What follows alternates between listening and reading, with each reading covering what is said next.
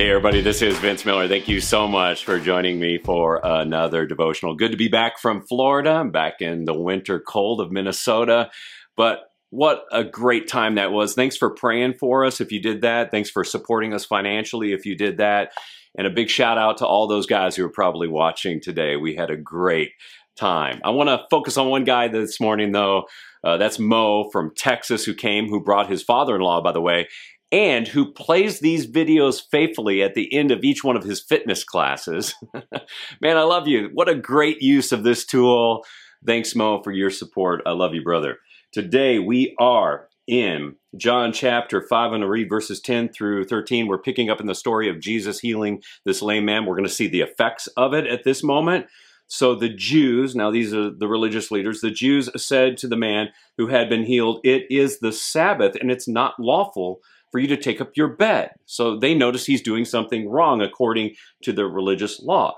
But he answered them, the lame man answered them, "The man who healed me," you'll notice he doesn't even know his name. "The man who healed me, that man said to me, 'Take up your bed and walk.'" So this man has naturally assumed that the guy who healed him had religious authority to tell him to do that, to take up his bed and walk, which, by the way, was not right according to their law or their religious additional laws. So he's casting blame on Jesus, which would be a natural response, I think, to getting busted for doing something wrong. You would just assume that Jesus had the authority to say it, right? Now, the man who had been healed, so the lame man, did not know who it was, for Jesus had withdrawn, and there was a crowd in the place. So there's a commotion going on. Now, I think that this moment here precisely illustrates the joy and the freedom of righteousness in contrast to the burden of religious legalism. I mean, Jesus has just performed an incredible miracle. He healed a man who had been lame for about 4 decades, by the way. And as far as we know, this man has never walked a day in his life. But in conjunction with the healing, Jesus told the man to take up his bed or to roll it up and walk.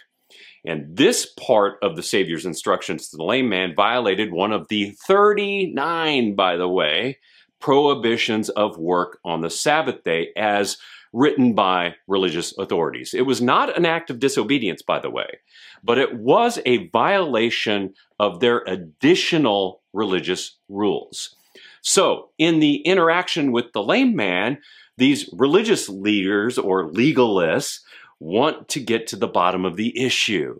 They see right past the joy of the miracle and the fact that there's actually a lame man who's never walked before in his life standing in front of them. All they care about is the mat that's rolled up under his arm. And why? Well, because it's too heavy to carry around on a Sabbath day according to their laws.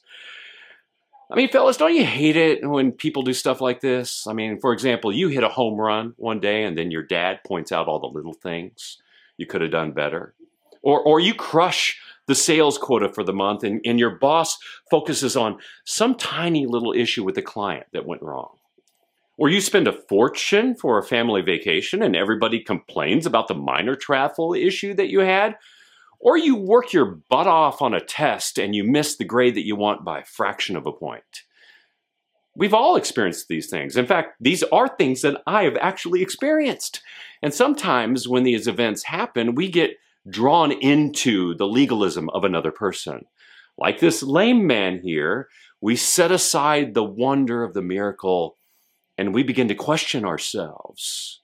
Then we duck and deflect and blame and explain, don't we? Assuming we've done something wrong. And then the joy of the freedom that we experienced is stolen from us.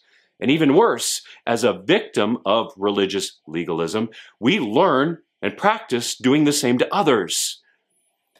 Fellas, today, I want you to do something different. I want you to celebrate what God has done for you. Just be joyous for a bit. Experience that freedom, live in it, and focus less on your minor imperfections and those things that maybe still need to change. They'll change over time. God will address them all in time, but for now, refuse to practice the legalism that was modeled to you and stop passing it on to others. I love you guys. Thanks for joining me today. I hope this has blessed you. If it has, share it with someone else, and I'll see you right back here again tomorrow.